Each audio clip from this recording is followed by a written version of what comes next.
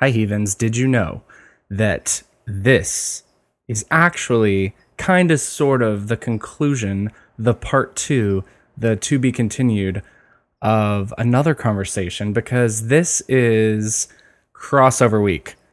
In the style of 90s must-see TV, we have taken the power of two great shows. Ours, of course, being Heathen, and another great show that is called The Kate and Colby Show.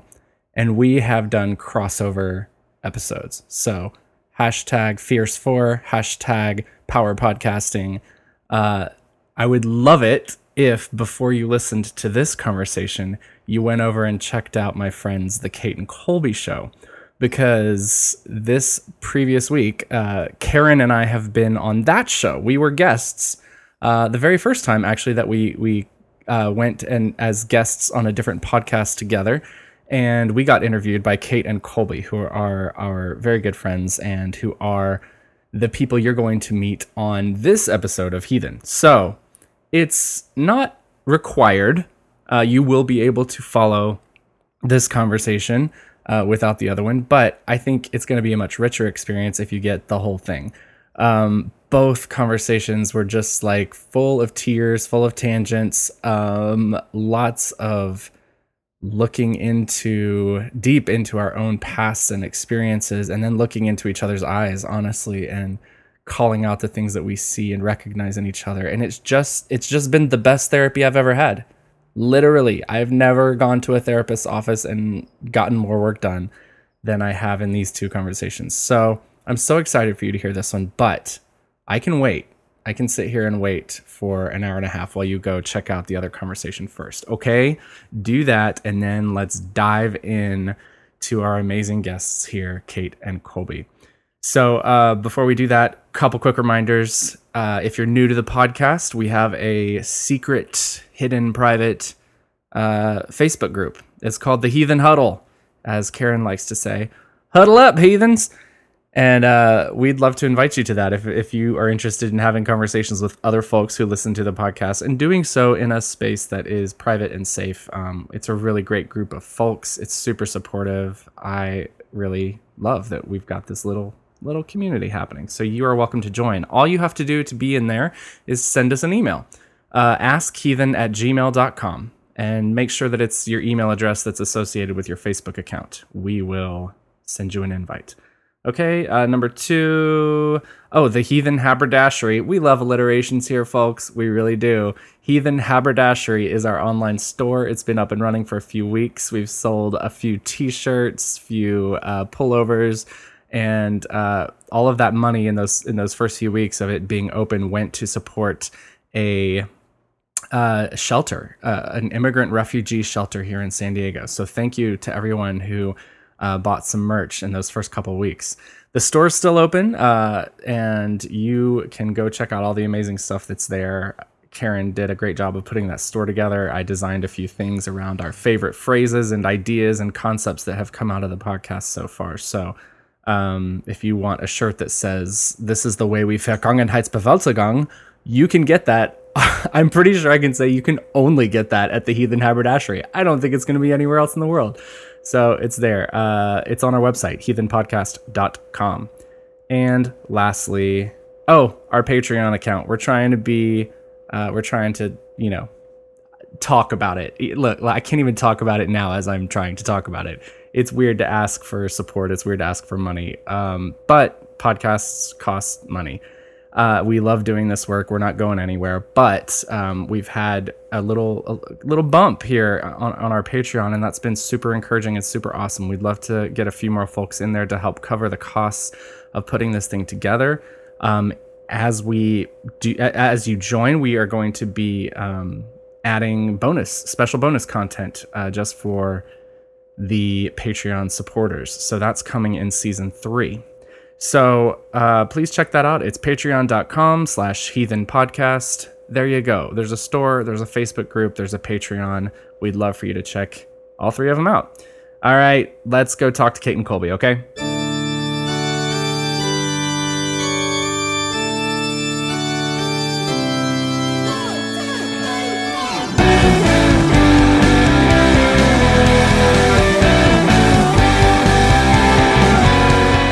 Spiritual conversations for the godless. I'm Matthew Blake. And I'm Karen Thurston. Welcome to Heathen.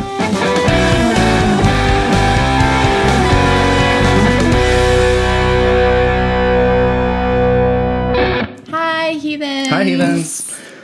Hey,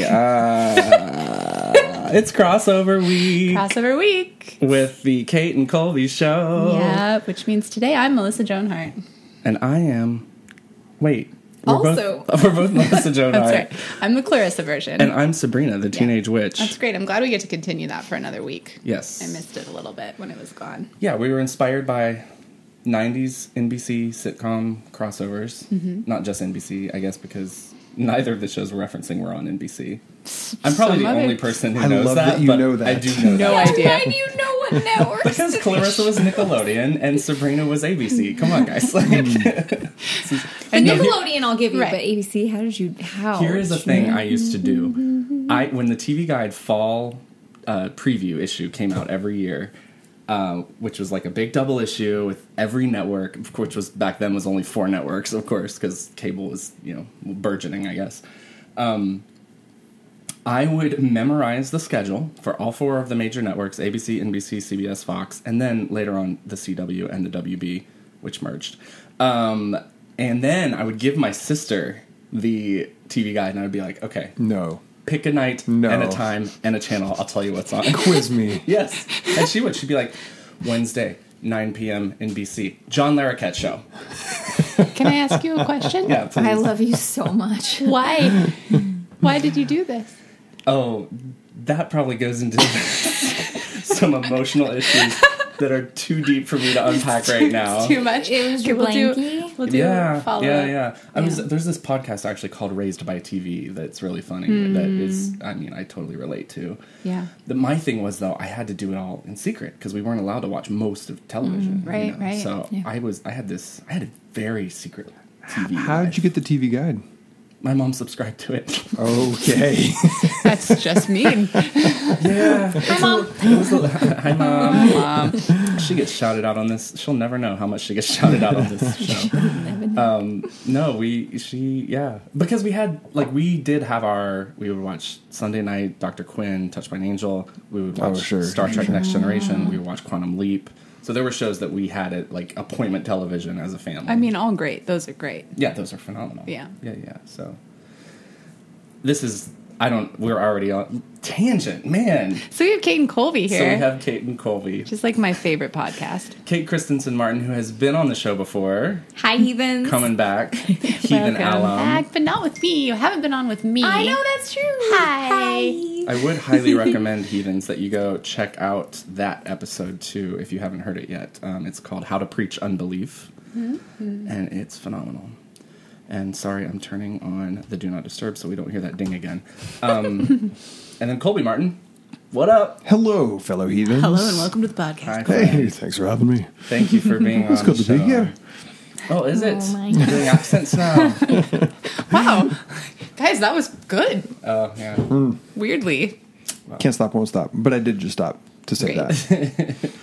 So, welcome, you guys. I'm so glad that we're doing this. We were just on this very week, in fact, we are on your podcast. So much fun. Yeah. Hence the whole crossover. That was one of thing. my favorite conversations that's ever happened in the history of conversation. That's the only thing. We both went home like deeply moved in that conversation. Sincerely. Like, okay, Yeah. we have a purpose and a mission. The plan was to record these back to back. in And the we same finished night. the And then Kate you- and Colby Show yeah. You episode. ruined us.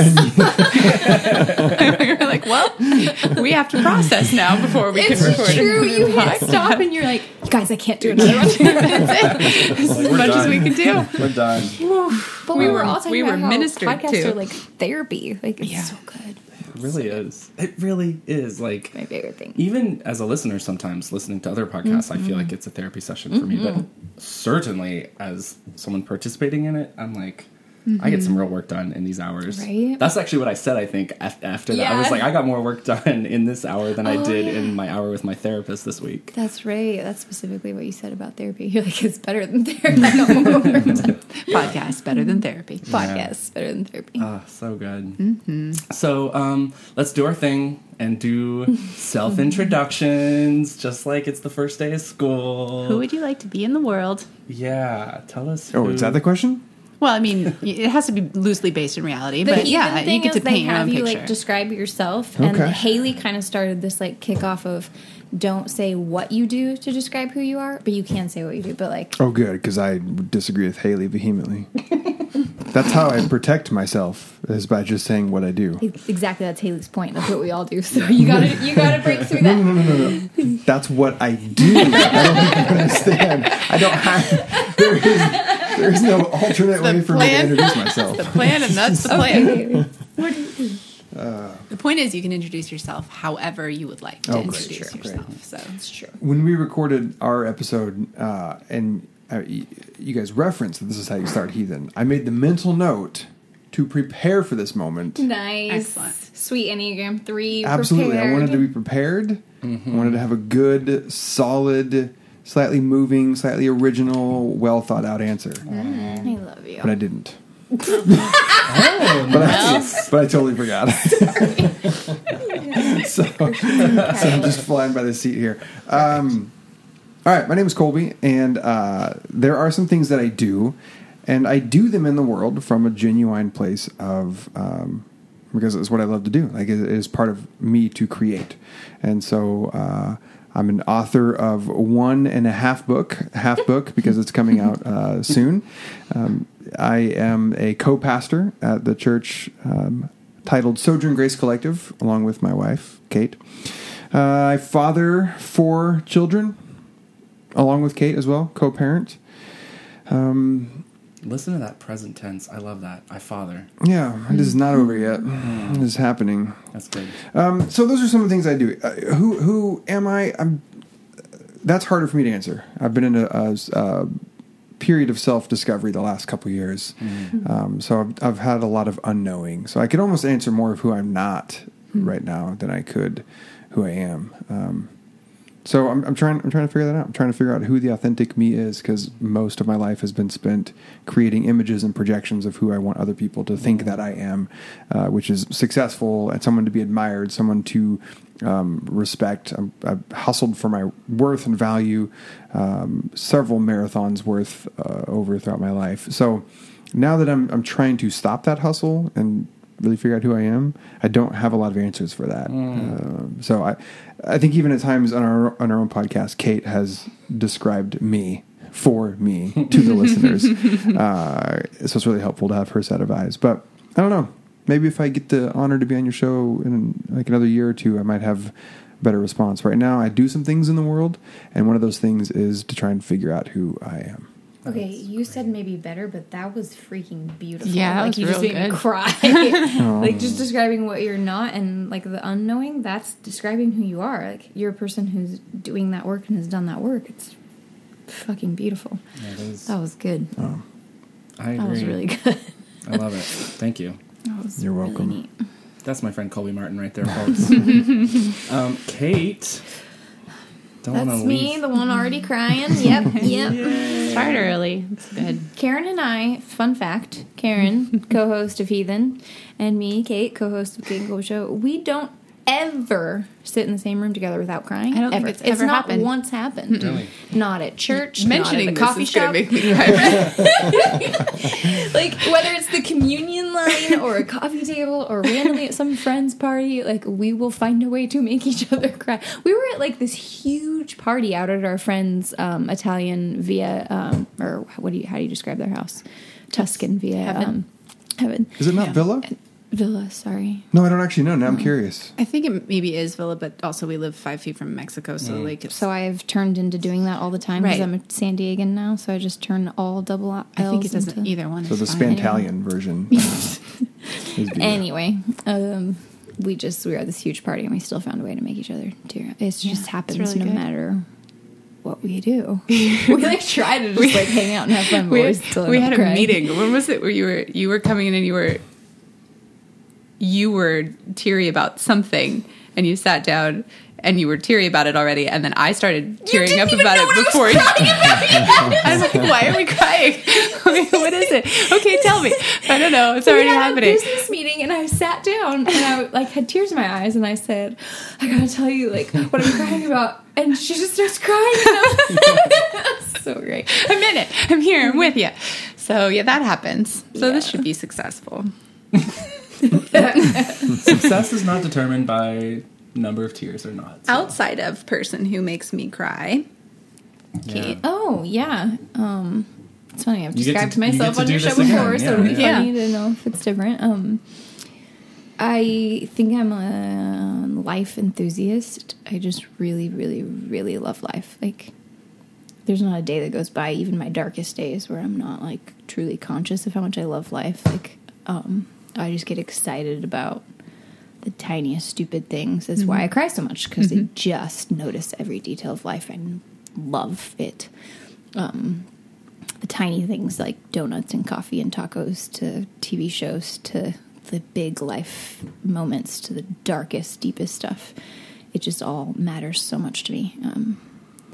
I just love it. And I am a person who goes really dark, really deep, really fast. I spend a lot of my life in the darkness, in the dark night of the soul.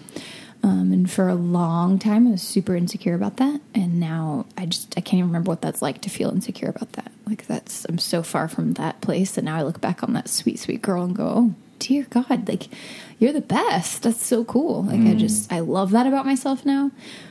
Probably because I love myself now, which is another thing about me. I just truly, truly like me and being me.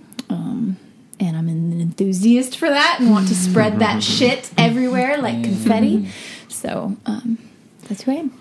If people don't know us already, they should just watch that one episode of Parks and Rec where Chris Traeger is like struggling with like depression, and April Ludgate that just has an like honest heart to heart to him, because Chris Traeger is pretty much me, so everything's awesome all the time and have to spin everything to be awesome, and you are April. And so you remember that episode where April tells Chris, It's funny. We're Chris is like, April, yeah. I feel like I'm going to the dark and I don't want to go to the dark, and April's like, She's well, like, first of all, go to the dark. the dark is awesome, so go to the dark. That's so us. That's us. It's Yeah. true.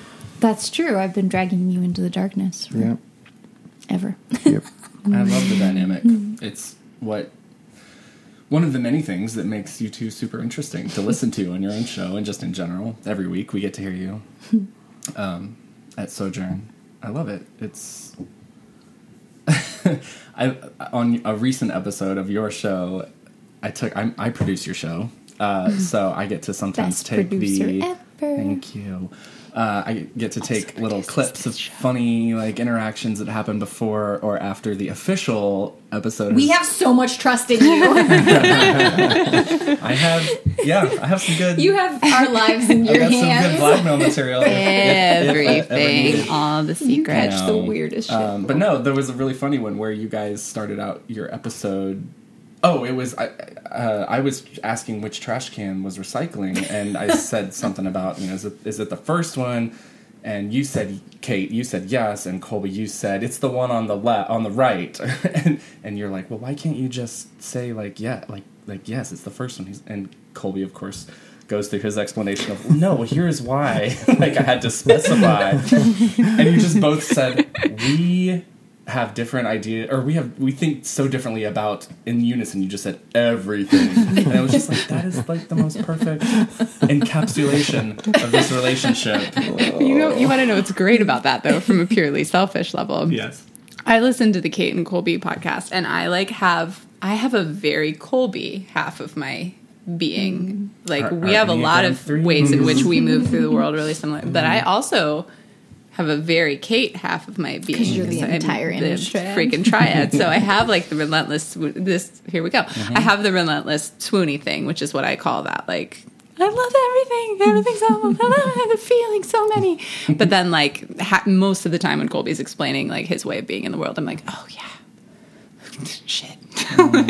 Oh, shoot. So like when I listen to you guys talking to each other, therapy for me is it's like hearing the two different sides of my brain like hash it out with each other, which is very weird for me. But like I could not more wholeheartedly agree with both of you in most of your conversations. I'm just like, yeah. Which is super interesting because I'm usually over here picking sides. No, I'm always just like, oh like, yeah. yes. It's like it really is like those the conversations that happen in my head. So I wind up coming away from listening to you guys talk to each other, feeling more seen in the weirdest way than I ever do. So Most of the time, I'm just like, this is very fulfilling for me on a very like holistic level. It's great. So I don't know. That's awesome. Fascinating. I love it. I know. We Wonderful often stuff. describe Karen as Colby and Kate mixed together into one being, so actually. funny. So makes sense. Makes sense. It's chaos. Also, in I there, guys. appreciate the bone you just threw me because you said I'm often over here picking sides. It was an adorable plural you put on there. But come on, you pick side. It was a gracious. You're the host of the show, so you wanted me to feel welcome and good. But I don't know that you've ever picked my side over Kate. So Holy, that is a projection and an assumption. Right? It totally is. That- It's very but funny, also though. really spot on. It's a funny one, though. Kate and I, we have. I mean, there was only one time very recently online where we like finally disagreed on something. Remember, I called it out because I was like, "Oh, You're like, we finally "Oh my are gosh." different." Yeah, Yeah. and then I of remember course that. we That fleshed was it out. weird. And we didn't really, not actually. I really. mean, but Yeah. yeah, Turns it's out very I rare actually for us agree. to Thought not about feel it. the exact same way. Yeah. Yeah, but to be fair, no, I have deep affection for both of you in very different ways. I think actually, like this is great. Let's talk about how we met and all this great stuff. So when heathens, y'all know, I moved to San Diego to start a church, plant a church that went to shit. That whole experience was ended really badly once I started dating a man, and I ended up at a church here in San Diego. I guess it was slightly before you guys were hired on staff at this church. Because you were there when we Yeah, showed I was, up. but just barely. I think I got there just before you guys were hired. So y'all came on, and I was kind of in this place of, very recent, very raw kind of church hurt that is familiar to anybody listening to this podcast. It's why you're listening to this podcast, most likely. And so I kept everything at an arm's length during that period of time. I mean, I did end up doing some music, leading some music occasionally at that church, but I wasn't going to get super engaged. And so then I moved away for a little bit and came back, heard in a different way.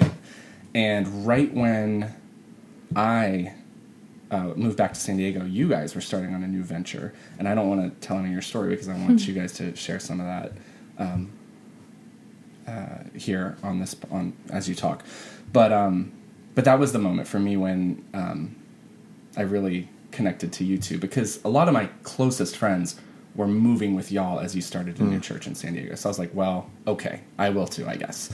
I had not intended to go to church again. Like, I was, in my mind, very done. But my best friends were, there kind of at your side supporting you. And I was like, well, I want to support this thing too. Like, if it matters to these people, then I know it's a good thing.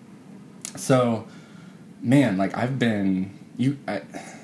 can't even tell you how much the just role of pastor has been redeemed through the two of you in completely different ways. Over the past, is it 4 years? 4 years now? Yeah. Because I've always been close with my pastors, and those relationships have always ended pretty roughly. As I would come out, or as I would move into new phases of my own like growth and development. But especially the episode right before meeting you guys, it was a like pretty devastating experience to plant a church, be in it for 5 years, and then be on a journey that was pretty public and pretty open with the other members of that church, that led me to the place of, okay, I'm gonna date now. Like, I don't want to be alone forever. I'm not going to be single and celibate like I thought I might be. And then to have kind of my best friends who I, forged a community with, like, to tell me, oh, sorry, you're not qualified anymore. You're disqualified. Like, that was really painful. So I was not looking to be involved in church again. I was not looking to have another relationship with pastors. That word had a lot of weight for me. So here we are, 4 years later, on a podcast called Heathen, and I've got my pastors on it, who I love deeply. And I'm so excited to have this conversation with you guys. So, all that to say, can we hear, we've heard, Kate, you've gotten to share a little bit of your journey on the podcast before, but we always like to hear people's heathen stories. Their descent to heathenism? Yeah, a descent, yeah. Or a dissent, like a Ruth Bader Ginsburg dissent. Ooh. Like, because I feel like... That was fancy. I feel like that might be more in line with you, Colby, because, well, I just want you to share your story with us. Heathen means a lot of different things to a lot of people, but we couch it loosely in terms of you had to leave behind a faith that you grew up in for reasons. So, and I know a lot of your story, Colby, but maybe some folks don't who listen to our show. So can we hear some of that? Yeah, for sure. As a listener of Heathen, I think my story probably falls in line with a lot of people you've had on before. So I will paint with broad strokes, trusting that most of the audience will be with me. But being born and raised in a conservative Christian environment, growing up Baptist, and then after my parents' divorce, we left the Baptist church, largely because the Baptist church didn't know what to do with a single divorced mom and 3 kids. It just sort of got weird and clunky. So we had to find a different church. We found a sort of generic evangelical church, and that was when I started going to youth group regularly. And the summer going into my senior year of high school was really when everything changed for me. Going on a youth trip. So Kate and I both born and raised in Oregon. This youth trip was down in Southern California, and it was a week-long youth camp designed to empower and teach and equip high school students to do random street witnessing to their friends. Because that's just really important that every high schooler knows how to take a conversation about the weather and pivot it to eternal salvation. Where would you go if you died right now? Yeah. Because so, health. Sweet taco. Let's talk about the taco. You think this weather's hot? Yeah. So you've been through the training, I can tell.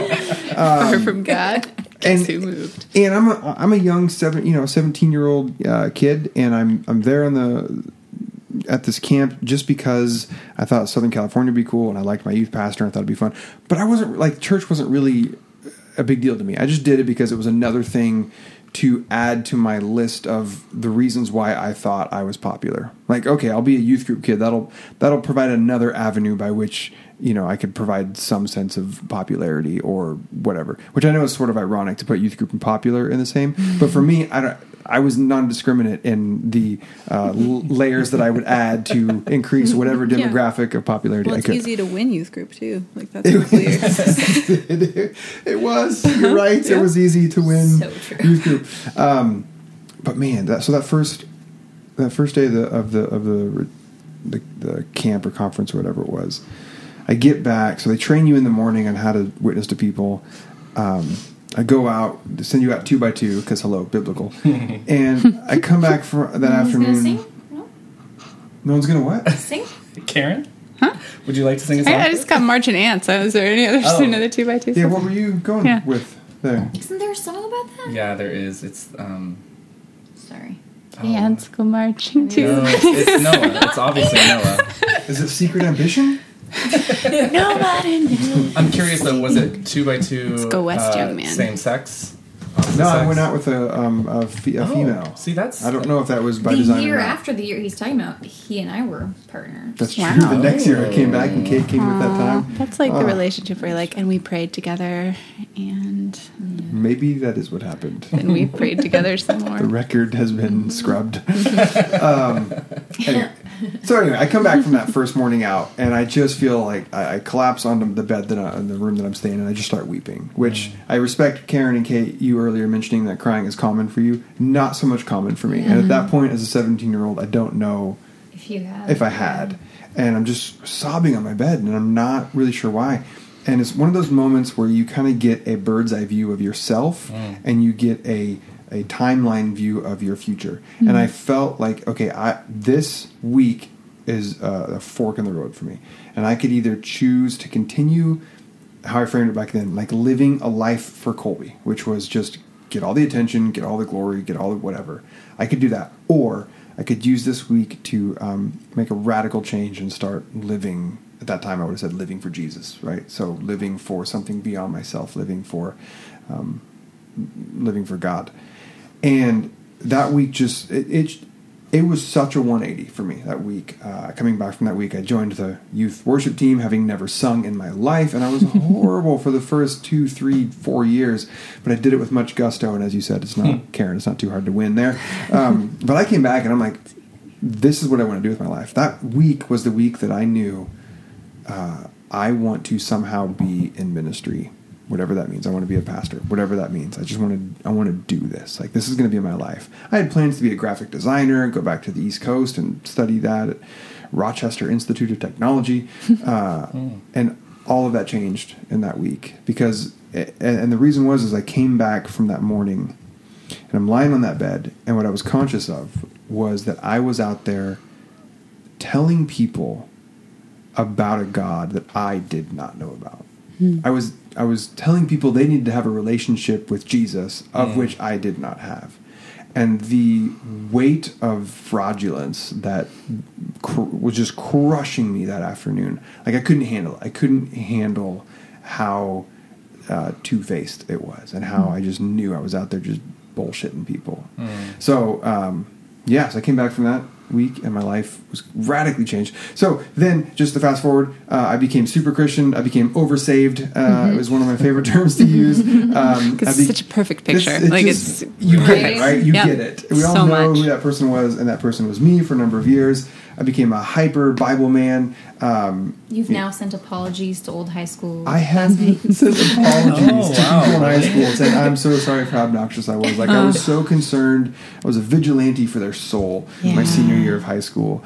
It was intense, but that was who I became. I became like, all right, now I'm going to do this. I'm going to do it all the way. I'm going to be the best at it. Like, I'm going to win It's at the this. theme among heathen guests. All of our guests were the best Christians ever. Best Christians. Yeah. We've got them all here. It's a thing, right? And so I did that. I went to college and got a degree in pastoral ministry and became well known for my knowledge of the Bible and my spirituality and my moral living and all the things that sort of set you apart. But my descent to heathenism began with reading a Brian McLaren book 2 years after I graduated college, and reading this book. It was called A New Kind of Christian, and it was the simplest thing that set me on a path. How did you get that book in your hands? I don't even remember. I got that book in my hands because I read a Time magazine interview with Rob Bell when Rob was one of the top 100 influential people. He was still super evangelical. And he was super evangelical, and he referenced that, Brian McLaren's book, New Kind of Christian. Got it. And I dug Rob from his Numa videos and his book, Velvet Elvis. I'm like, oh, okay, let me check out McLaren. Wow. And I read this book, and it's just a fiction book. Like, it's not, Brian, I love you, I love you. It's not the most well-written book, but it's just a fiction story of a pastor who loses his faith. But what it did for me is it unlocked permission to ask questions. And up at that point in my life, that was not a thing I was permitted to do. Like, in the Baptist tradition especially, like, certainty is king. You have to be prepared in season or out season to give an answer for the hope that is within you. Like, you had to know the answer. And I knew all the answers. And then I read this book, and all of a sudden, this invitation to ask questions, like, becomes palpable for me. And what's wild and beautiful about you is that you talked about your tradition being like no questions, but you as a person were like no question. You were answer man. Like, that was like what drove you and gave you worth as a human being, was to be the answer man. So what's so wild and beautiful about you is that you like were willing to follow that trail of it could be okay to ask questions, because that meant so much more for you than what it does for some people of just like my whole tradition, my whole tribe. Not only was it your whole tradition, your whole tribe, it was also your very essence and being and worth and everything. That's you so know? well said. Because I'm sitting here, I'm trying to think back, and I have no idea why I even gave any credence to that. I, of course, think I know the answer. Like why? I should have shut that book halfway through. You should have, yeah. Yeah. Because, yeah, you're right, you should have, yes. Do you want me to tell you why I think it is? Always. Well, because what you shared of your story before, when you were sharing your story about the beach and the street witnessing and coming back and crying and realizing that you were a fraud, you didn't know the God that you were telling people about, that is you. Like when you gave your description at the beginning where you're supposed to describe who you are, like I would have said who Colby is someone who has to be a person of great integrity. Like that's your highest value. You have to be in line with the things that you value. And so you read a book that's like, oh, it's okay to ask questions. Your soul knew that that was true. And your life didn't match it. So even though that was like how you knew that you were good inside, even though that was how you knew you had worth, what was more important to you than any of that was to be in line and be like, and so you just had this something in you that was like, oh, asking questions is actually like good, and yet here I am living this life where I pretend, because you knew you were pretending to have the answers. You knew that you didn't actually have them. I had this gurgling insecurity just below the surface. And pretending is not a thing that you're good with, really, deep down inside. You may do it, but you're not good with it. Hence the crying on the bed about not living, in line with the things. And so it was just your whole life is a sequence of that same exact story of sobbing on the bed because you weren't living your life for Jesus. You just keep moving in different ways towards that same story. Like you just keep having a reckoning of, I'm not living this way in line. And then as soon as you're convicted by something, it's all over. You're going to live 100% that way, I think you're right. Sorry. Can I get a copy of this episode? I'm gonna need that. Yes, it'll be on the reference internet. later, so. And wherever you get your podcasts. Well said. So you read the book, Claire. Yeah, so that set Therapy, me, it's happening right here. that set Here it me is. on a quest to ask questions and to discover that Christianity for 2,000 years has had multiple responses to all sorts of questions, and I never knew that. I thought there was just the way that you became one saved, you became okay. No, this is not right, and you were like passionate about that. Yeah. So I hopped on that slippery slope and I just slid. Woo! I just slid and slid. Eventually, Slippery slope is real. It's just not bad. It's just not fun. bad. We just eventually moved to Arizona. Took a job there at a growing. Eventually became large evangelical megachurch. But my journey just kept going down the slope. Just kept moving left. Just kept more and more. Yeah.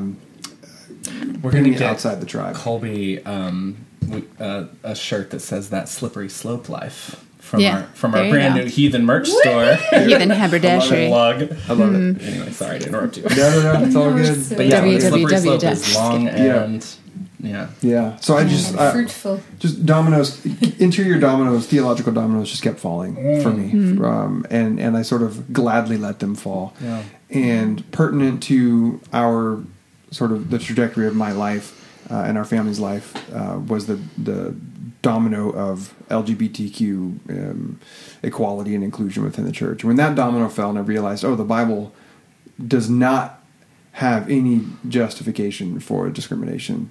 That was the one that ultimately got me fired from my church. That catapulted Kate and I and our boys out of Arizona, eventually here to San Diego, and through a couple more twists and turns to starting Sojourn Grace. So that's a little bit of my heathen story. I appreciate the space you hold for a broad definition of heathen, because I'm wondering, even at this table, like if you all would let me be a heathen. I don't know if I qualify or not. I don't know. You do I don't like know. Jesus a lot. Like maybe not for you three, but for most of Christianity, Yeah. I'm absolutely heathen. Yeah. 100% I'm Yeah. a heathen. Like, You Totally. feel a little bit different than the three of us, but you still identify with all the heathen stuff because you're definitely on the outs of conservative Christianity. for Is sure, what you're saying. for sure. Yeah. But Everyone's in, baby. Yep. Right? You can That's totally heathenism. sit with Just us. like That's Sojourn right. Grace. That's right. Everyone's a heathen. No, we just had a guest, Crystal Cheatham, who deeply deeply loves the Bible. I freaked out when I saw you had her on. Isn't she the best? Yes. She's great. So We love her. So no, the heathen definition really does have a wide Nice. a wide swath here. that's why I love heathen. It's all the things. I do want to say the story that you just touched on and hinted at about your departure from the church in Arizona is beautifully and tenderly and wonderfully documented in a book that you wrote and published called Unclobber. So I want to plug that for you. Thank you. Folks, if you guys haven't read Unclobber, we've talked about it on the show before. But it's a fantastic resource for a wide range of people who are asking that question about LGBTQ plus and church. Like, I mean, for me, it was just great to hear a really like nice condensed version of. I had done all of that research myself in years prior, leading up to you publishing that book about why the Bible doesn't actually say what we think it says about homosexuality. Yeah. But it's such a I can just hand that book to people now. So like for me, like that's just such a great here. Someone else did the work. I don't have to walk you through this. So I will be forever grateful to you, Colby, for making that easy for me. But also I think it's such a great resource for people who aren't queer, but who are asking those questions. Because you, hearing that from your perspective as someone who's not queer, that just makes, it's just an inroad that, I mean, queer people, we, try as we might, we're never going to have the credibility with somebody who hasn't yet, who doesn't know they have a gay friend, Right. Yeah. That person, we just won't have the same level of credibility that you might, and not, Right. You, by default, might not also have the same level of credibility that, somebody else in their life might have, but, it's an inroad. Yeah. So it's just a great resource. He wields his privilege like a love sword, and people, it is like a love sword. Yeah. That's the compassion comes through really strongly. That's what I have a lot of respect for. And I didn't read it for a long time. I told you this. I didn't read it for a long time. I loved what you said. I don't read books that I'm always really hesitant to read things that friends of mine have written, because then I'm like, what if I hate it? Oh yeah. And then it's really awkward because I have to be like, oh, great book, Colby. Good job. So good. But I texted you. I'm like, okay, but I legitimately loved this book, and I read it all in one sitting. But yeah, I think you managed to walk this really compassionate line between the two worlds in just a way that feels really safe to hand to anybody, because it doesn't feel condescending, which I think a lot of that kind of literature can. And I think you did that exceptionally well. Oh, that's great to hear. It reads as a compassionate explanation. Agreed. It's not even remotely the whole, there's so much conversation and culture around appropriating other people's stories and things like that. And I know you even got some flack from the queer community about oh great, here's another straight white dude telling us, what the Bible platform. Exactly. Yeah. What the Bible says about us, or blah, blah, blah. And that's just not the case at all. You are telling your story. And it's beautiful because it alternates chapters.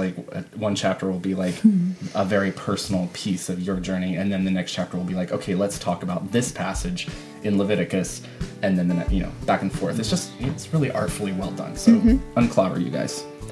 And he's funny. We will not cancel you. Really entertaining. Oh yeah, you are not canceled. Well, maybe if I find something out. I'm nervous.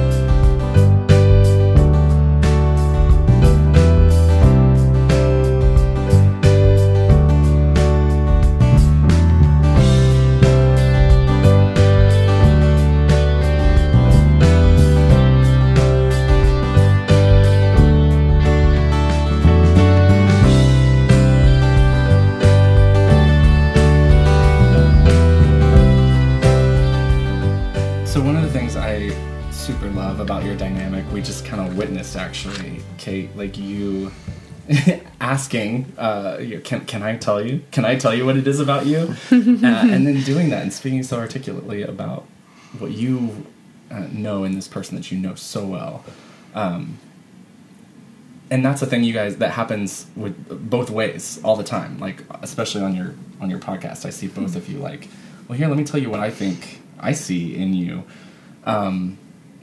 I think that makes for a really phenomenal dynamic for people who are working together as closely as you do. What's it like to to spend so much of your life together? I mean, you guys parent, you have a relationship yourselves, I love you so much for not using the word that I hate using.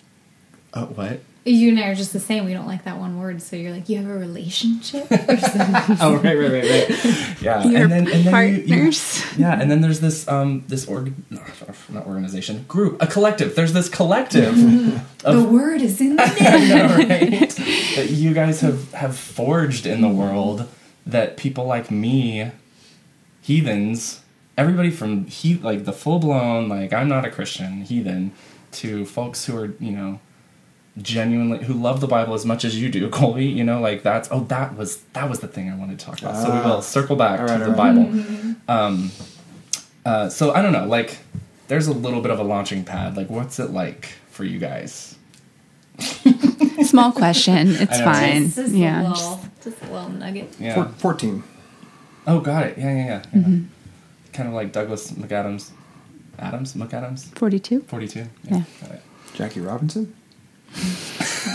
We are all over the place. Classic. You go. I've said lots of things. Oh, I have too. I love how we're all so conscious here. No, I've talked a ton. It's hard. It's hard to be so, to be doing so much out in the world with the person that you're the closest to. Because being the closest to somebody means that you're also you have the most tension with that person than you do with anybody else. So, we full on recorded a Kate and Colby Show episode that Matthew had to swear to never use. We've recorded I a whole signed episode a very where, binding NDA. yeah, well, one time, so there was one that he had to just swear he would never use. So he just has it sitting. Unless you delete it, I don't know what you did with it, but It's actually right here. So there's one that he had to swear to never use. And then there was one where we had to send him out into our yard so we could take a break, so we could fight for a bit. We weren't able to resolve it, so he had to leave for the night. So it's just shit like that all the time. And there have been Sundays where we're setting up for church and we get into Loathing each other.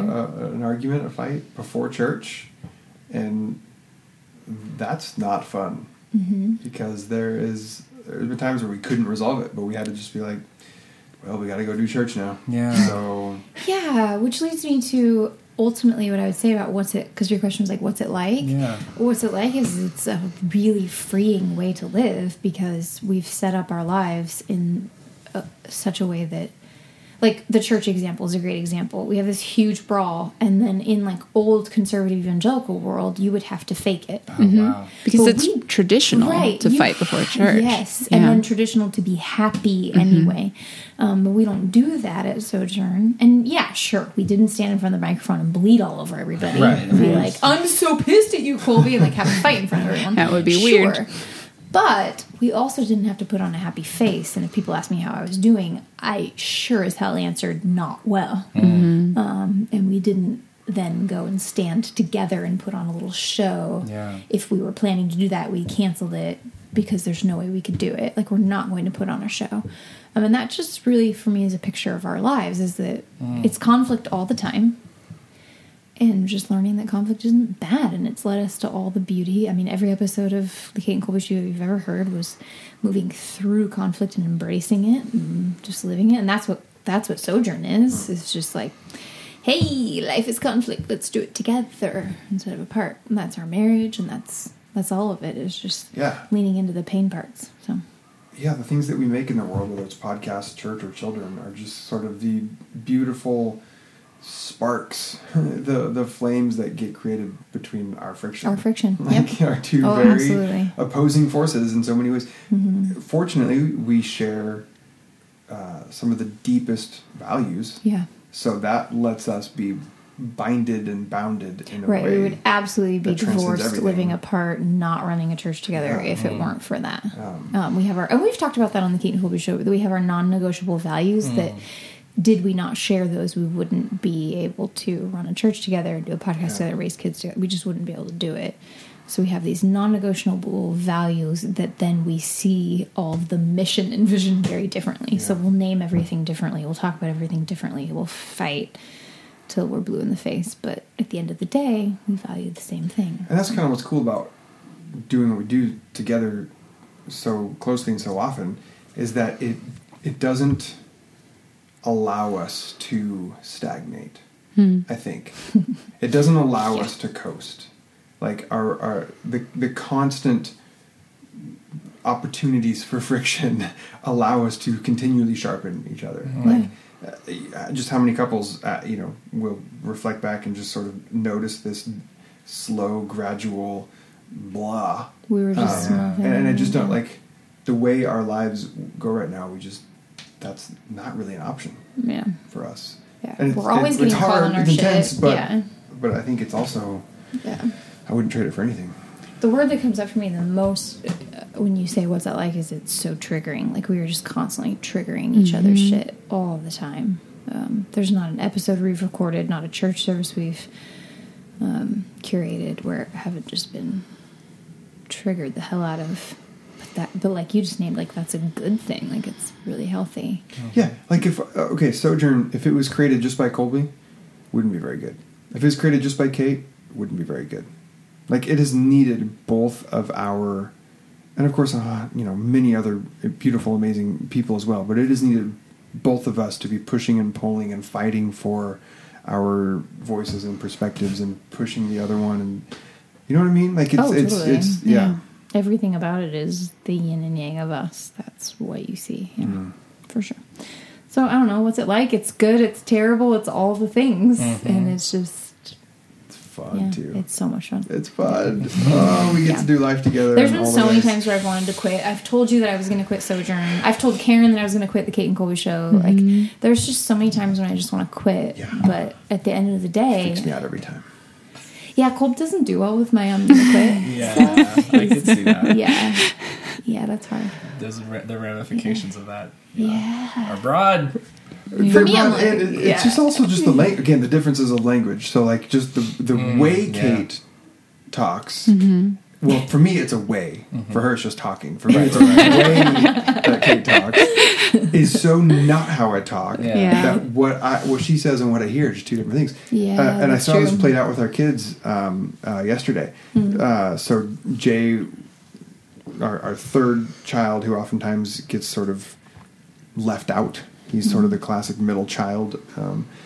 He was in his room just sobbing, and I go in and check on him, and he was upset because he was being excluded from playing with his older two brothers. They're doing some Lego thing, and once he was able to calm down, he was able to say that he said to his two older brothers, "I never get to play Legos with you," and our oldest son, who is a frickin' spitting image of me, argued with him and said that's not true. You don't never get to play with us. Like you do sometimes get to play with us. And for Jay, that just set him off. Like argue with my language. Yes.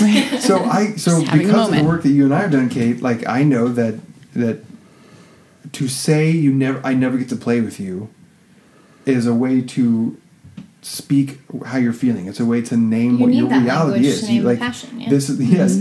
And if he just said sometimes I don't get to play, that doesn't communicate anything. Yeah. But Zeke just responds like I do, like you can't say that because 3 Tuesdays ago we played together. Like therefore you cannot say we've never. And so that's like in our own relationship. Factually, the history of me disallowing you from hyperbole or from using language that just paints your emotion because I'll find a technical like I wouldn't. We'll finish a movie and you'll say that's the best movie I've ever seen. And I'm like, how can you of all the wait a minute, you've been able to like figure out that movie supersedes all the other movies, and whether it's true or not, like in terms of accuracy, what her list would be, it's true for her to say that is. That's but for me, so I would good. Never say that sentence unless it wouldn't be true. It wouldn't be true. Like I have to do the work to decide. Just our ideas has of it truth dethroned Lord of the Rings? Yeah. Yes or no? Right.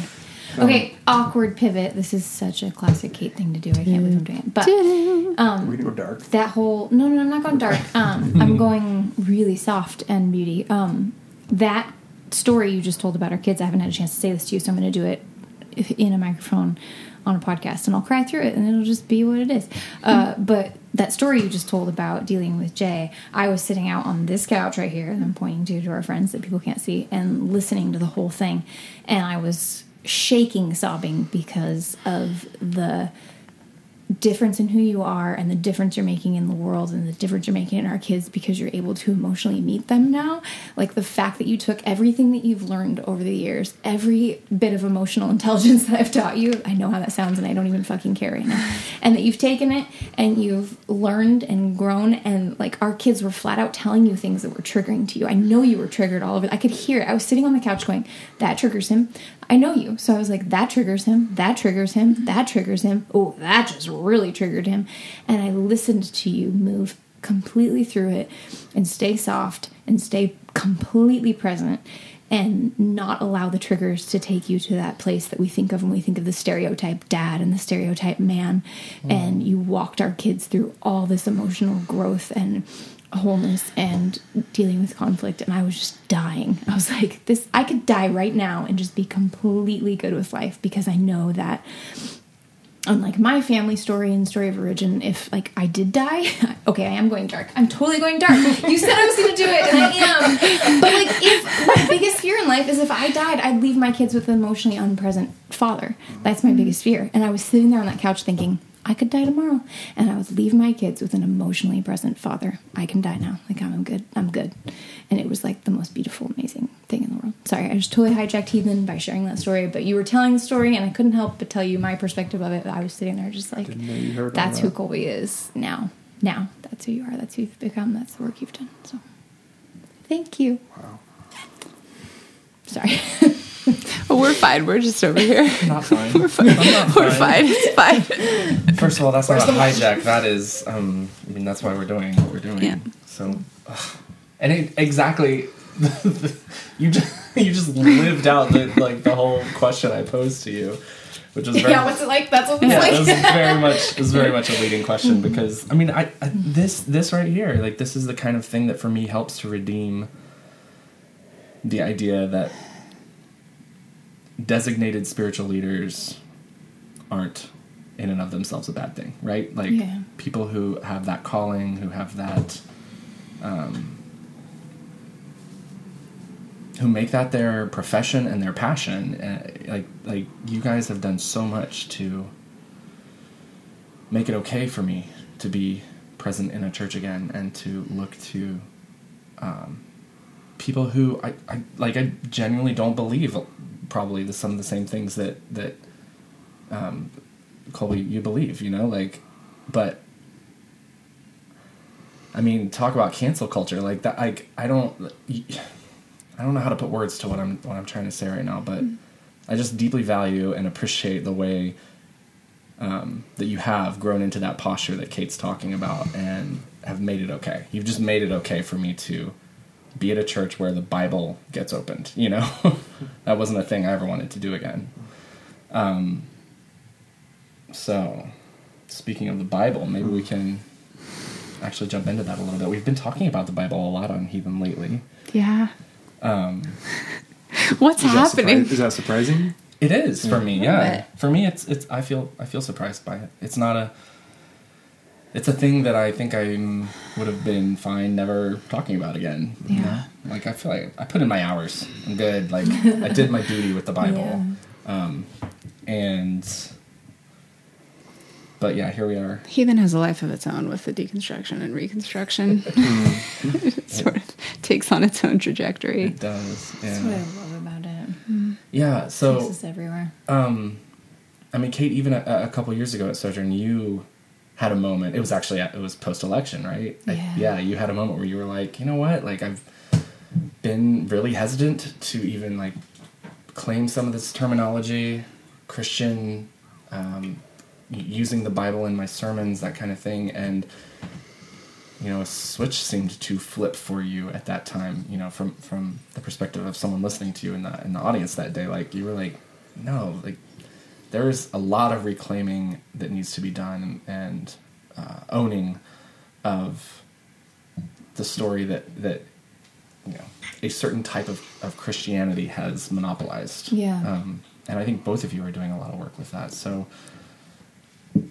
I guess I'm asking a question about Sojourn. Like, what's it like to pastor a group of people as disparate as we are? And then also to kind of like do it, like hold it so loosely that you're willing to, I mean, early on within that first year, I think you guys asked me to stand up and give my testimony, which we call faith formation stories because we use different language sometimes. And I think I even told you beforehand, I was like, it's going to be like, I'm going to tell people I'm not a Christian. And like, I'm up here leading. We were like, we know that's why we're asking you to do it. Right. Or like me on Christmas Eve, and they're like, which one of these words do you want to do? And I'm like, I don't know what the word Christ means. And we're like, great. Yeah. That's probably the one to do. Yeah. So Christmas Eve, I'm like, I don't know what this word means. Microphone. And that's radical to me. Like that it's so radical. Yeah, that's baffling. It's not an experience I've ever had in Christendom, in church, to encounter people who believe passionately and deeply for themselves, and then also like make the space so open and hold so loosely that you're willing to hand over the mic to somebody who is going to say, "Hi, not a Christian, don't believe." Yeah. First of all, why did you start a church after your series of experiences with church yourselves? Oh, yeah, right? Yeah. I'll just say this. We started Sojourn, and literally, I think I might have said this on my Heathen episode, actually. But we started Sojourn coming out of a bunch of church hurt, yada, yada, you know how it goes. And, but Colby still absolutely knew his passion. He's that, like, I have my North Star, I'm following it, I'm good person. And so he was like there, and he was good, and he was starting a church. And I could either go the direction of being the pastor's wife and supporting him in this, and watch him start a church where he's the white straight male leading of this church, being a pastor, or I could stand up and say, actually, I think this church, if it's going to survive at all, needs me to do it with it. And there was a third option, which was you could have just been like, babe, that's fine that you do your thing, but like I can't do church anymore. You could have gone out. Totally, together. but we were in a relationship, and so I knew that I would still have to support you somehow. Okay. So even in that third option, you're right, that's a third option, but it also still involves supporting you. And I knew that, and I couldn't stomach it. I literally, like, this is vulnerable to say, but I think I already shared it on Heathen. I couldn't stomach the thought of watching you lead a church, because there was something in me at that point, which I still stand by, that couldn't handle watching a guy start a church and lead a church. I can't do it anymore. I could never go to a church where just a guy was leading it. I couldn't do it. And so here I am in relationship with you, watching you go down that path, and I'm thinking, I have a responsibility here to not let that happen. I can't be okay with it anymore. I've been living my entire life in patriarchal church culture. I can't. For me, it felt. This is how deeply I felt it. I felt like I would be somehow complicit in patriarchal church culture if I stood by and let you start a church on your own. That's how deeply I felt it. That it felt like that for me, of like I would be a part of this thing that is unhealthy. So I just stood up and was like, I'm going to be a pastor here too. So that was my reason for doing it. And then everything you're describing of our church and, telling the guy who doesn't, isn't a Christian to share his story, the reason why we have a church like that is because we started it from a place of the yin and the yang again, of like, that's where I was at. Yes, you're right. I had a shift when the election happened. It was just a shift in needing to say, you guys can't own that story, because we all know by now that story is the most powerful thing out there, right? And I just couldn't let the Christian story continue to be so powerful down that road. Yeah. If it's going to be so powerful, then God damn it, it's going to be so powerful this way, towards love and reconciliation and justice.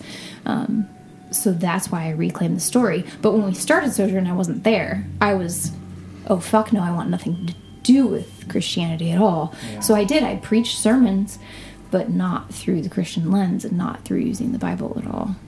And I think that, I don't know what language you want to use. I think that somehow that was like meant to be. I'm doing air quotes that people can't see, but I think that was like meant to be.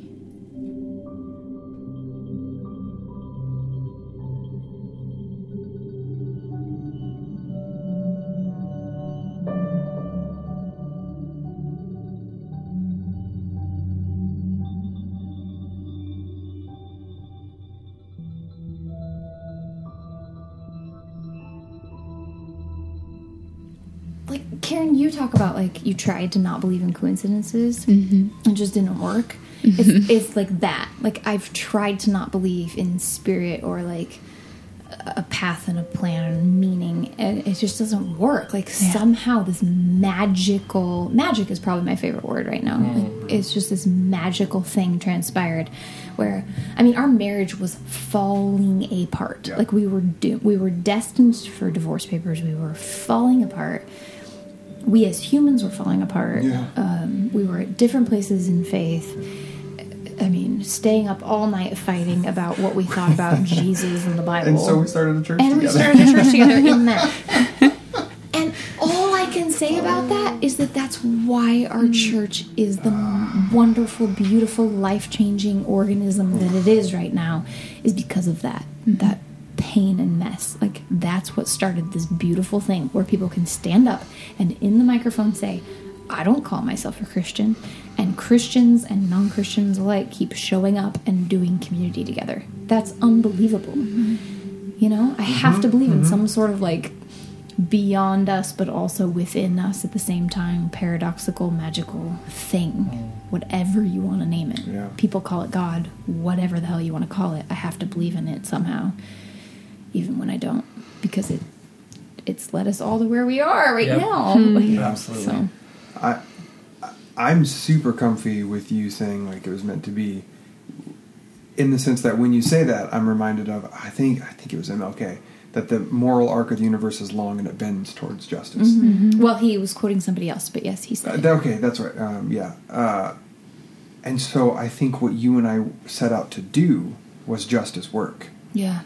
In some form or shape, we were like going to. Absolutely. So we were on that. So if it bends towards justice and we're doing the work, like it kind of is sort of meant like we're meant like it does eventually sort of sync up into the direction and the flow of what God, divine being, source is trying to do with this place or is hoping for this place. And I think we got into that river at a very unique part, like you said, in our individual lives, in our collective life, in our communal life. And so, yeah, I think in many ways we did jump into that river that is and will be meant to be.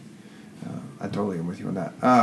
I also think about how Sojourn is one of the things that we knew early on, and I don't know if it was conscious or not. You'll probably remember conversations better than I would. But we knew that we couldn't just form another church that was centered around a different, better set of beliefs. Like that we had to sort of like approach the whole thing differently. So yeah, that was very intentional. So we knew that we were going to build this thing on values.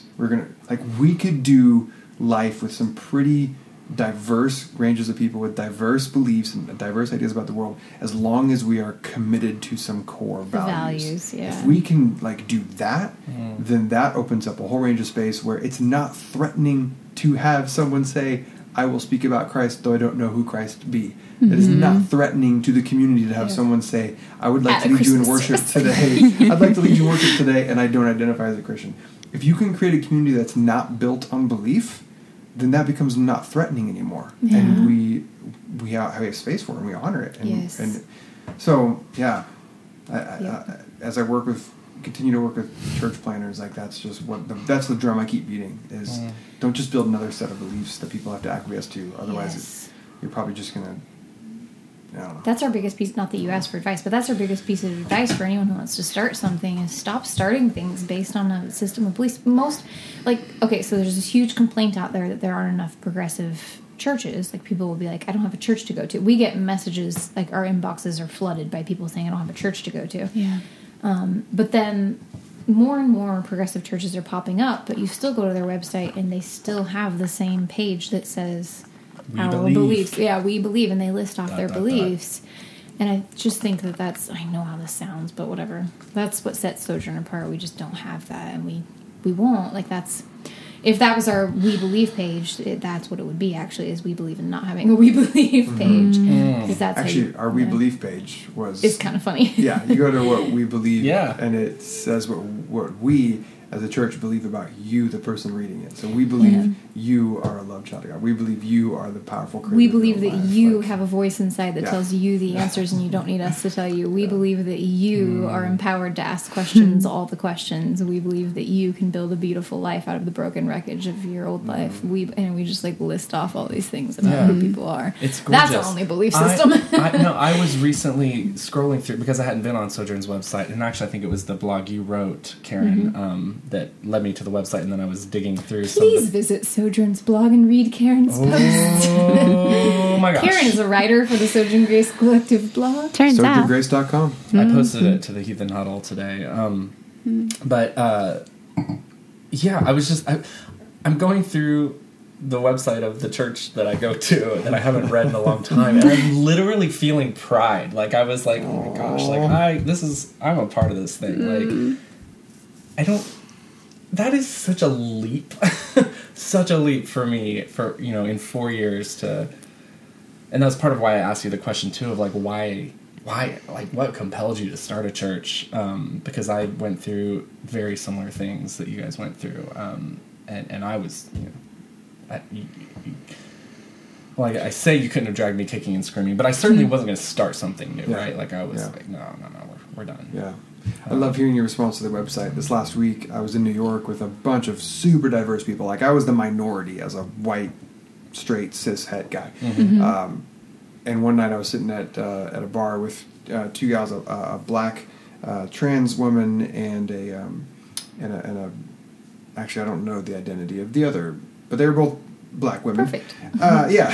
And somehow the subject of my church came up, and they pulled up the website on each of their phones, and they were reading through it, and they were freaking out. Like, it was blowing their minds that a church like this existed. And here, like, so sometimes I get so, like, we're so We get acclimated used to to it, it, and yeah. and I'm in like the most progressive circles of these leaders across the country, and they're like, "Wait, what? Your Yeah. website says this? Like, Yeah. this is a thing?" Yeah. I mean, so you're not wrong, Karen, when you call it the Unicorn Church. You say that all the time. I'm and constantly trying to explain to people because nobody believes that that's a thing. it's still. wild. It's really hard to get it to like say enough that to differentiate it from what people expect it might be. Yeah. It's just not. I remember reading their website the first time and it was hard for me.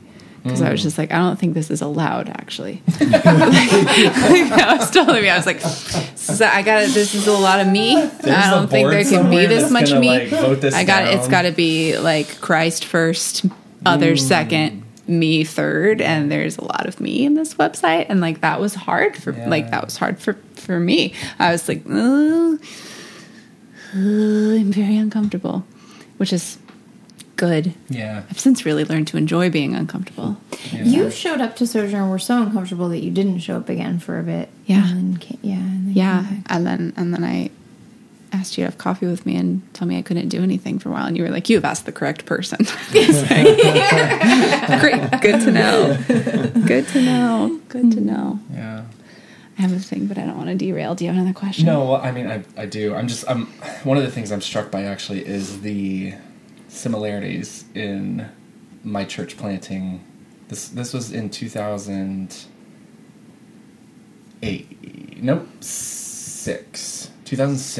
is when we moved to San Diego to start our church.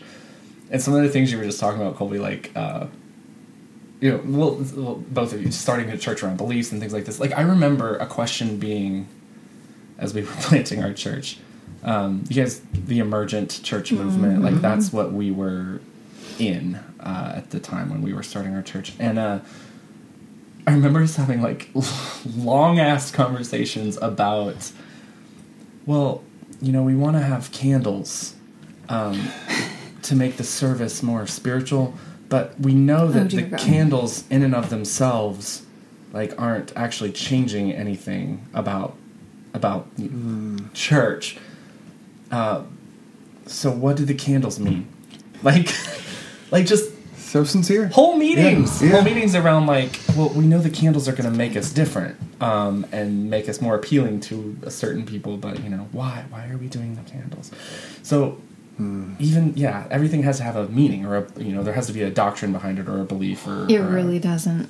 in that mindset. That's what I'm saying. Fine. Totally, I know. Yeah. But it's striking to me too, because so many of these same sources were inspiring us. Yeah. Right. The Emergent Church hadn't come out. Like Brian McLaren's the father, right? And yet he hadn't Not then. fully. So people just thought, You're oh, right. it's church but cool church. It's church That's but what cool. people thought. Yeah. And that was ultimately what I found out in my journey and my process. Because, I mean, I actually came out to the mega church, the very conservative mega church that we were in Reno, which is the church that kind of sent us out to plant the church down here. I came out in the terms that at the time it was, like I have same-sex attractions, I'm single, celibate, blah, blah, blah. So it was cool as long as I had a very close mentor attached to me who kept me in check. Did you do anything gay this week? I wore a pink shirt, sir. I'm sorry about that. Can you please confirm that was a legit question that was asked to you? My gender was in question. Did you study? No, it was not. That was not a Dang legit it. question. But wouldn't that have been amazing? That was the tone. That was the general vibe, though. Yeah. I mean, come on. That's That's the what question. you were being asked. Yeah. We all know what's going on. Mm-hmm. So, yeah, New Kind of Christian was the book for, and I'm kind of calling this person out, and I've not really done that a whole lot. But I mean, I was best friends with this person who was the pastor, the lead founding pastor of the church. I moved down to be the worship leader, and this person was my best friend, and for 7 years we were super close. Apparently not that close, because I was deceived into thinking that like he had gone on a journey with me in terms of understanding sexuality, and that I thought by the time I was gonna that I did come out in terms of being like I'm gonna date, I thought it just wouldn't be an issue. I didn't foresee anything happening. You were blindsided. Can I ask a question about that? Yeah. So, I hear you question the closeness. Is what you just did right there. Yeah.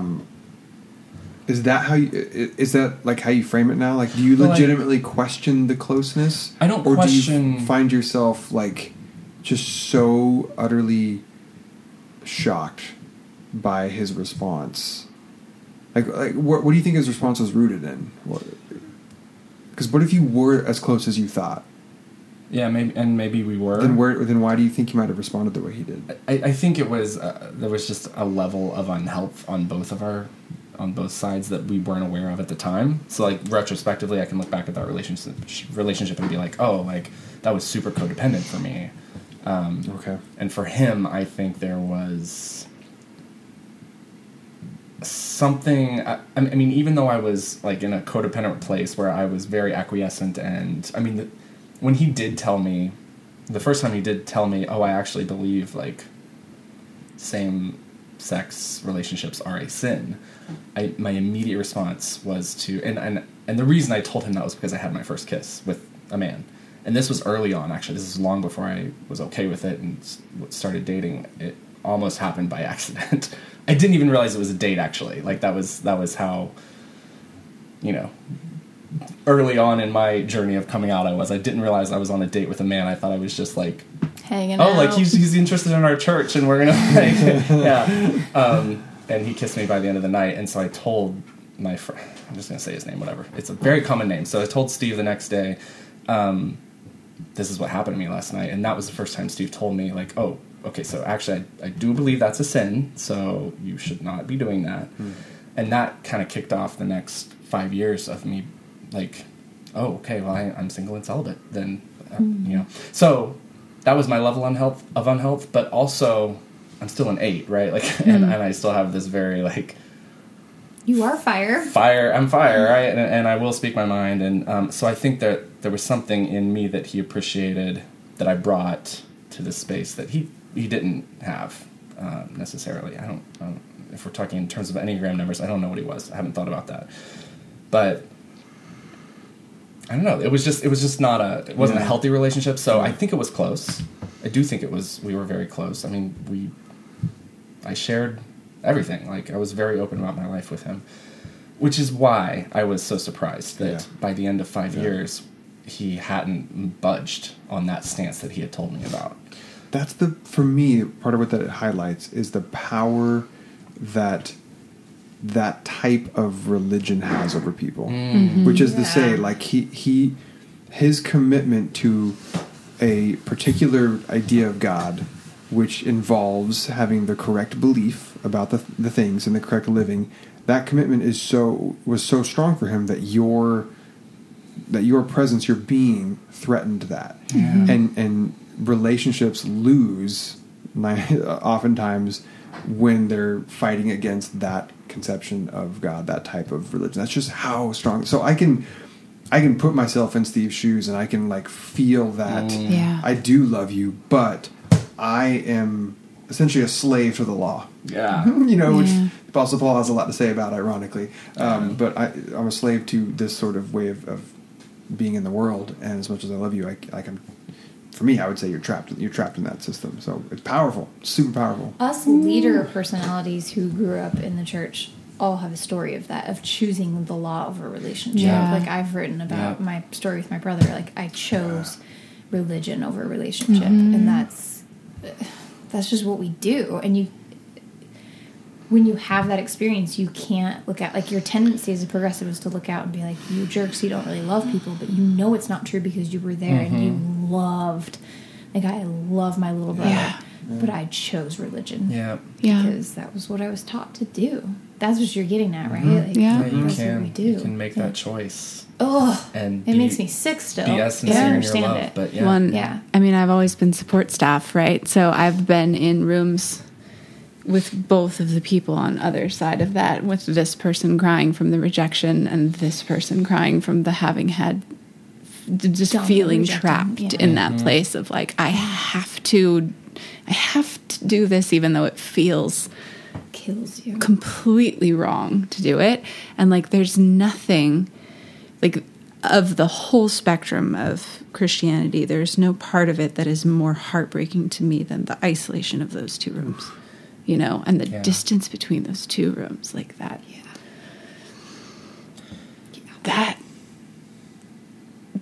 That's hell, Like, that's the worst fucking thing. It is. Which is why it's that much more remarkable to me, the story, your story, the Martin story, Christensen Martin and Martin's story. Because now that I think about it, he's a 3. Like, for sure, 180%. And Colby, this is why I think I had a lot of skepticism with you early on. I really did. Because, I knew the things that had motivated you. Rob Bell, Pneuma videos were like a huge thing for us, like at our church in Reno. Brian McLaren's book. So, I had gone through this experience with a person who kind of approached life with a similar posture. And that's why it's so remarkable for me to have witnessed the past 4 years with you two, because you did what this person didn't, like what you called out early on in this episode, Kate, pointing out that the way that once you recognize something is inauthentic, like it's not good for you anymore. Like you can't do that anymore.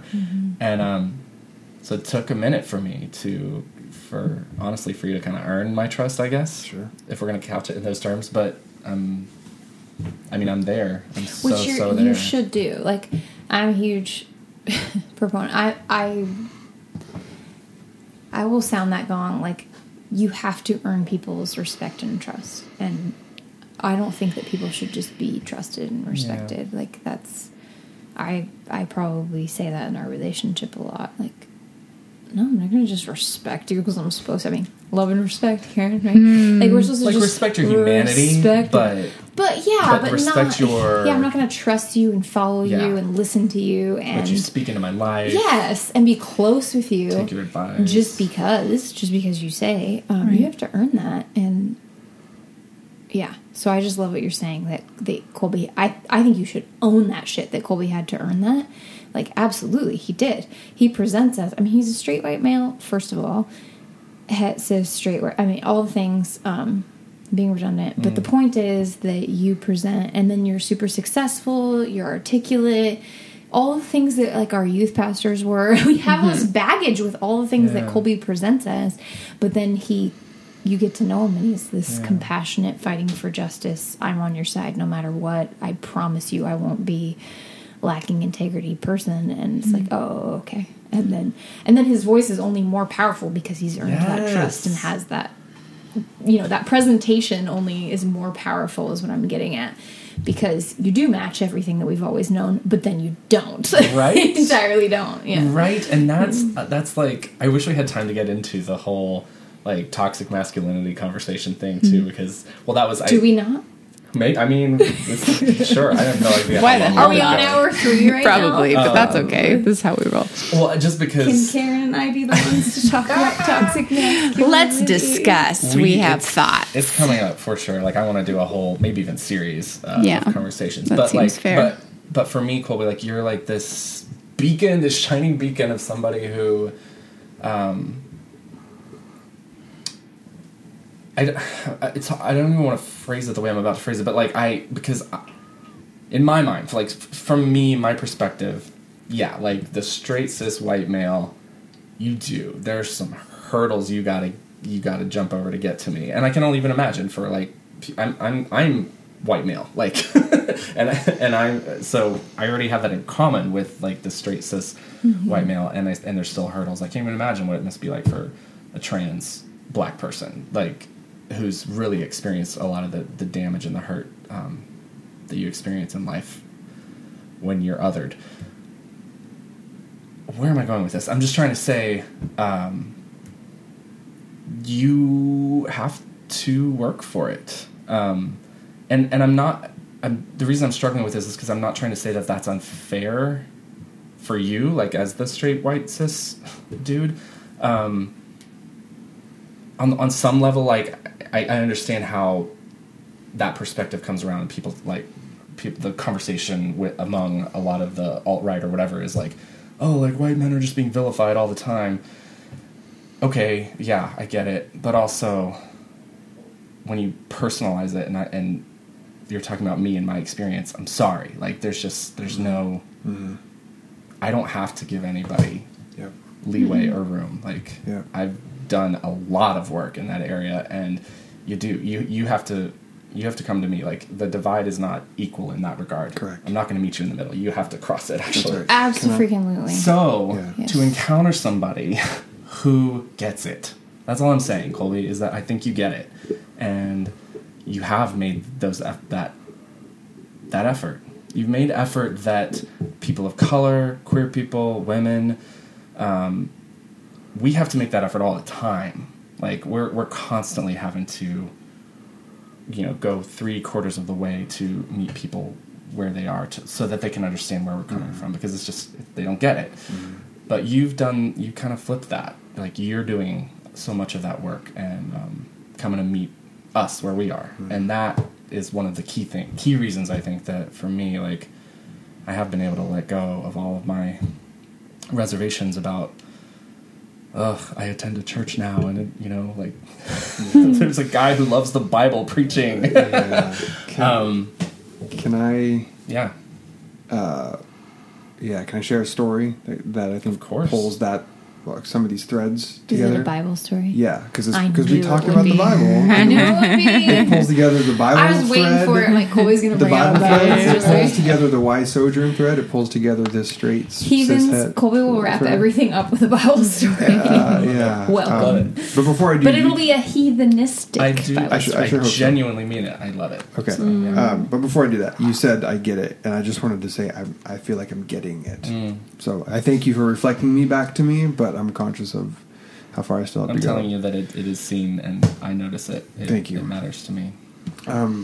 So one of my favorite stories from the Bible the last couple of years is from the book of Luke, and Jesus and his friends are walking through Jericho, and there's a blind man sitting out on the side of the road, as blind men did, begging for food, for money, for something.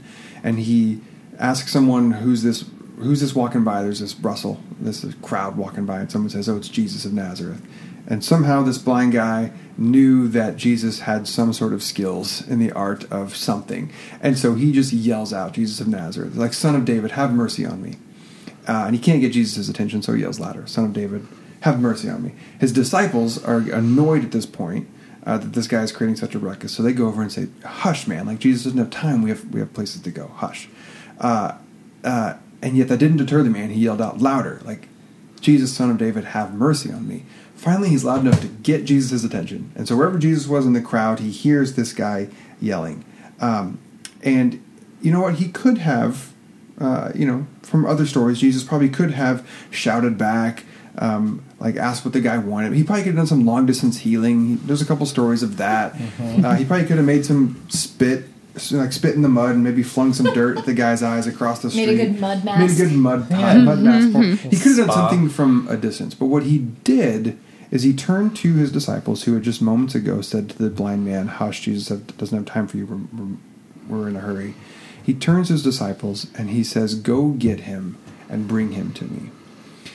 I love that story because Jesus puts the onus on the people who had just previously restricted access to this marginalized person to find grace and healing. They were the ones that built the wall and the barrier. And Jesus says, "You just built this barrier. Now it's your responsibility. Go get him and bring him to me." I'm conscious of, I identify with the disciples in that story. My people, my straight white men people have been in the business of creating barriers and restricting access for people in all sorts of ways. And so for me, my people have been building these walls. And so why Sojourn? Why do I do the work that I do? Because it's up to me to go out and to do the work. And I can't expect anyone to come at this point because I am part of the legacy that has built the wall. So I need to go tear those down, find the people, and say, "Hey, I've got some good news to offer, and it's for everybody." So I don't know. I'm freaking out right now. I love that you shared that story so much because the whole time Matthew was talking, I was wanting to say something, but then you said, "Can I share a story?" I was like, I gotta let this Bible story. So I was kind of annoyed because I'm shit, we gotta go to the Bible route. But then the Bible story you shared was exactly what I wanted to say just through the Bible. And then, of course, I'll do the yang part of the yin yang where I'm not Bible, but that whole straight white men being vilified thing, I get super passionate about. As you know, I'm super fiery, and I'm no, it's the onus. What I was going to say before you shared your story is that the onus is on them, and the onus isn't on them because of some sort of unfair system against them. The onus is on them because of some sort of unfair system that's for them, systemically in favor of them. So your life has been in favor of you and against me, and our whole story and our relationship has been me saying, "Whoa, hold on, the onus is on you to do this work, to stop acting like you own my body, to stop acting like you are the king of everything." Sure. Has that put more pressure on you? Have we had, I'm getting full on vulnerable here, so sorry, you can have Matthew edit this out if you don't want me to say these things, but full on no, Colby, you have to do the work. You have to stop thinking that you're the king of this household. I get that you don't intellectually think that, but you're still acting it out because you were raised as a straight white boy. You just were. You have to do that work. And constantly putting that work on you to where we've even had times where you're why am I always the one saying sorry? And I'm because you're the straight white dude. That's why. Right? But it all comes back to that. And so when you share that story, I'm hell yeah. You've had a reckoning and you've gotten it that the onus is on you, but rightfully so, because the system has been for you. And so, yeah, you have to do extra work that, God, we're tired of doing, right? And but then Colby comes and does it. And I'm constantly living in this dance of I don't want to give you cookies, but I want you to have every cookie that exists. I want to make you the best cookies ever. I don't want to praise you, but I so want to praise you. Is this a metaphor for something? It totally is. I'm starting to sing this 90s song, rap song. But no, I really constantly do that dance of I want to call you the best human being that's ever existed, but at the same time, yeah, but I created that best human being. That's you know what I mean? But it's that constant dance. You're the best and you're welcome. Yes, right? But it's true. The onus is on you. You're not a victim of some sort of vilifying straight white male. No. It's just the system has been for you, and therefore, it's both, it's paradoxical, because it's both unfair and entirely fair. It is unfair that straight white males are raised that way. I say that all the time because I look at our boys. Raising 4 little boys has nothing else. Sorry, I constantly do this. I jump on my soapbox. I'm I'm leading the heathen podcast. I'm not. Sorry. But raising 4 little boys, I look at them and a mother's love, right? I'm these poor sweet babes. They were just born into this world and they have all this privilege put on them, and it's not fucking fair. No. They're not villains. Yeah. They're not looking around being I own everything. And yet, look at them. They're like, I own everything.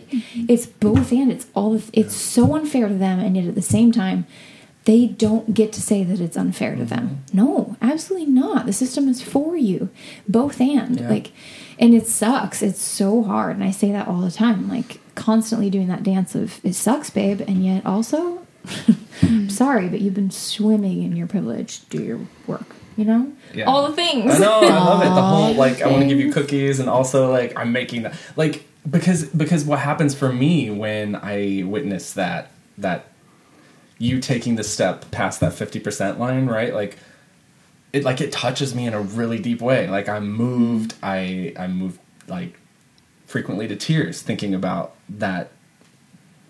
What happens in that moment, and it shouldn't be like in the way the world should work, right? Like, I shouldn't be that, like, caught off guard when that happens. Right. Like, that's the point. But I am. And so, because the world is the way it is and has been for so long, there's, like, this special power that you have as a straight white male to do something that only straight white men can do. Yeah. And it can be, again, wielded for really awesome moments like that, like for me being touched and moved and melted a little bit, you know, like some of my defenses and walls and things like that relaxing, or it can, you know, carry on the status quo. So he's a super. It's like I watch Jessica Jones and I think that's my husband. Like he's a super, but he wasn't he didn't choose to be a super, and he wasn't even born a super. The system made him a super. The stupid, whatever you call him, what are they called? The whatever that corporation is that made Jessica Jones. Like they made her that, and it was through tragedy that they made her that, and the world made her that, and she didn't choose it, and she shouldn't have to deal with it, but she takes it on herself as a super, and she's like, I'm going to wield this power. Beautiful thing, right? That's it a beautiful is. thing It's to so see a beautiful. person come into the. But it's also painful and not fair, but really awesome. It's totally how I see all the it. things. Yep. All the things. You guys are all the things. Everybody is all the things. Everybody's all the things. Has this been a 4-hour conversation? No, only 2, believe it or not. But we've covered a lot of ground. I still feel like I could talk to you guys about 50 million more things. But Here's the thing. I keep reading things about boundaries because I want to be a person who has them. This is like on my list of goals. Be a person who has boundaries. And I keep bumping into this idea in different incarnations of leadership and heroism, and just this idea of like, in order to protect oneself and be wise and set good boundaries, it is good to lead from a wound that is healed. Like that's the thing to do. I know. We're going to go. It's going to be fine. And every time I bump into this idea, there's this thing in me that does this rebel yell of a no. Because I feel like what you are doing and what you are doing beautifully and what has saved so much for me is flying in the face of this idea that in order to lead, you must lead from a place of answer and sureness. And I know that that is not your nature to lead from the question. And I know that like that's a beautiful part of your nature to lead from the question. But I see it being hard. Like, I think it's true that it's safer to lead from the wound that is healed. I think it's true that that is a good boundary to set and a smart one. But I think that the thing that you are doing by leading from that place creates a space that didn't exist. Like, I think it changes something profound about the world. And I think that it takes this idea. I think we've got this whole system that's built around this idea of heroes and leaders that have it together so that they can then teach the togetherness, and that fails every time. We see it fail. We see the hero climb to the top of the mountain and be self-sufficient and have his shit together at the top of the mountain, and then we watch him fall. We see this repeated over and over and over and over and over again. And this idea of leadership that isn't interested in that is interested in holding your fucking hand and just being like, well, we don't know. We're climbing the mountain. we need everybody's bits and pieces. I see it being hard, and I think it matters. I think it matters how hard it is. I think that is what brings us back to it, you know? Like, that's what makes it safe. That's what makes you trustworthy in all of your cis white maleness. And that's what makes you radical in your fire, and your goddamn beauty is just that willingness to like keep coming into it. I'm going on and on, but like that defiance of that safety feels holy to me. That You feels texted holy. me once and you said, I know we're supposed to lead from our wounds that are healed, but whatever, wolves were fucking bleed. And I ran to Colby. I said, look what Karen said. She gave me permission to bleed. Bleed while we lead. I think And of to that bleed every on time. people. Literally And every we both time. just like took a breath, like, didn't we? Because we had just, it was crazy because we had just that week had like real, like, we've been in real pain, and we were like, how do we keep bleeding? And then you sent that text and we were like, oh, we can just keep bleeding from our blood. Okay, cool. Karen said we can't. And it's the worst idea. Like, it's the a worst. terrible It's the idea. worst It's fucking like the worst thing that you could be doing. Because it can go wrong. Because it sucks. It goes can wrong go very- all it of the can go time. wrong, And but it's the like, alternative it's so much harder than like having, and as a person who wants desperately to present a finished product to the world all the time and present the safe, like, that's what I want to do. So like, you're teaching me all of the time to jump into that. But like, it's the worst and best idea.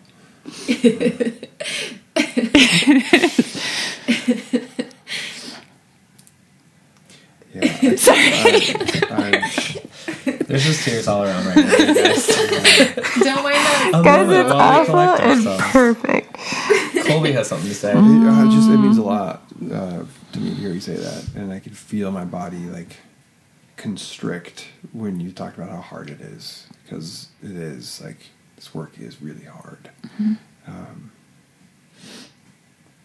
But I just don't want to stop doing it.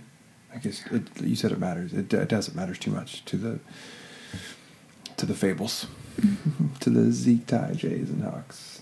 It matters too much. Don't bring the babies into it. We won't survive. Our babies are currently sleeping in the same bed together, so like imagining that like all this work we do is for them is a little much for Karen and for the cryers in the room. It's a little much. But you're right, it does. But yeah, Why sojourn for them? Yeah, it feels good to be seen. So thank you for seeing us and the work that we do. Both of you, thank you for seeing us. Because this is historically a very lonely profession. Yeah, but we haven't had to experience it that way, huh? We've had Matthew and Karen. We've had the heathens. We've had the privilege, Our extreme ministry privilege team of and our doing this board of together. elders and people. Yeah, like Yeah, those words haven't been bad words for us. Instead, we've had community, like actual community to do this with. It's been amazing. we've been given the gift by not being surrounded by people that put expectations on us to heal Yes, first. that's Like, thank you. You just put words to why I'm crying. Thank you. So can I tell a story about Karen? One time I went to her and I told her, you don't even know this story, but I told her that I was going to quit the Kate and Colby show, and she said, "Cool." I said, "Work." And I was so fucking blown away. I've never in my goddamn life experienced someone telling me that that's okay to quit, that it's okay to fail, that it's okay to suck at something, that it's okay for something to be too hard, that she would still admire me and love me and see me as a teacher and worthy if I quit something, you know? And just her saying, like, sure, go ahead, quit, was like, okay, I guess I'm not gonna fucking quit, because she gave me permission to quit. But it's exactly what you're saying. Like, you named why I'm this sobbing, fucking snotting over the microphone, sorry about your microphone mess. Because it's that we have the extreme honor and privilege of doing life with people who don't expect us to be superhuman. Like, I know I just called you a super, but the truth is you're just human, and so am I. And like, we have the joy of doing life with people who just see us as that, and we just get to do it together. And it's fucking amazing. And you like cheer on our bleeding. And it's the joy of my life. So. I hope many, many, many more people get to see you and see this way that you're trailblazing, and I mean that. Like, this is not a thing that is happening in a lot of places. So, lucky us, right? Yeah. Why do we do this? This is a terrible plan. This is the most depressing sitcom crossover of all time. It's the worst idea and best idea. I've never even seen Melissa Joan Hart cry. It's because we tried Really, to... you to it. Never cried. Yeah, this is we crossed Clarissa to explains. Melissa Joan Hart. That was the problem. Yeah, Like God. we're messing with the time continuum or something here. It's Is just, that what it is? Yeah. I mean, Alf and Al, they don't cry. Alf for sure does not cry. No, definitely not. The puppet. Oh, I love you guys. We love you too. Thank you, Peyton Colby. Yeah, thanks, guys. Not just for being on our show, but for 4 years of amazing insight and journeying and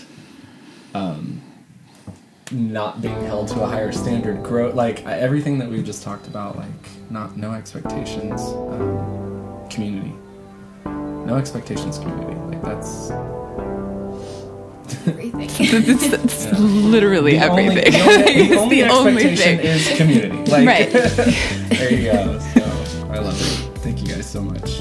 We love you. Thanks for having us. This has You're been- always welcome at Heathen. Thanks for listening to Heathen. We're here every week. And in the meantime, if you miss us, you can find us in the following ways. Follow at Heathen Podcast on Facebook, Twitter, and Instagram. Send us an email at askheathen@gmail.com, especially if you have feedback or ideas for future episodes. Leave us a review on iTunes or wherever you get your podcasts, and that helps other people find Heathen.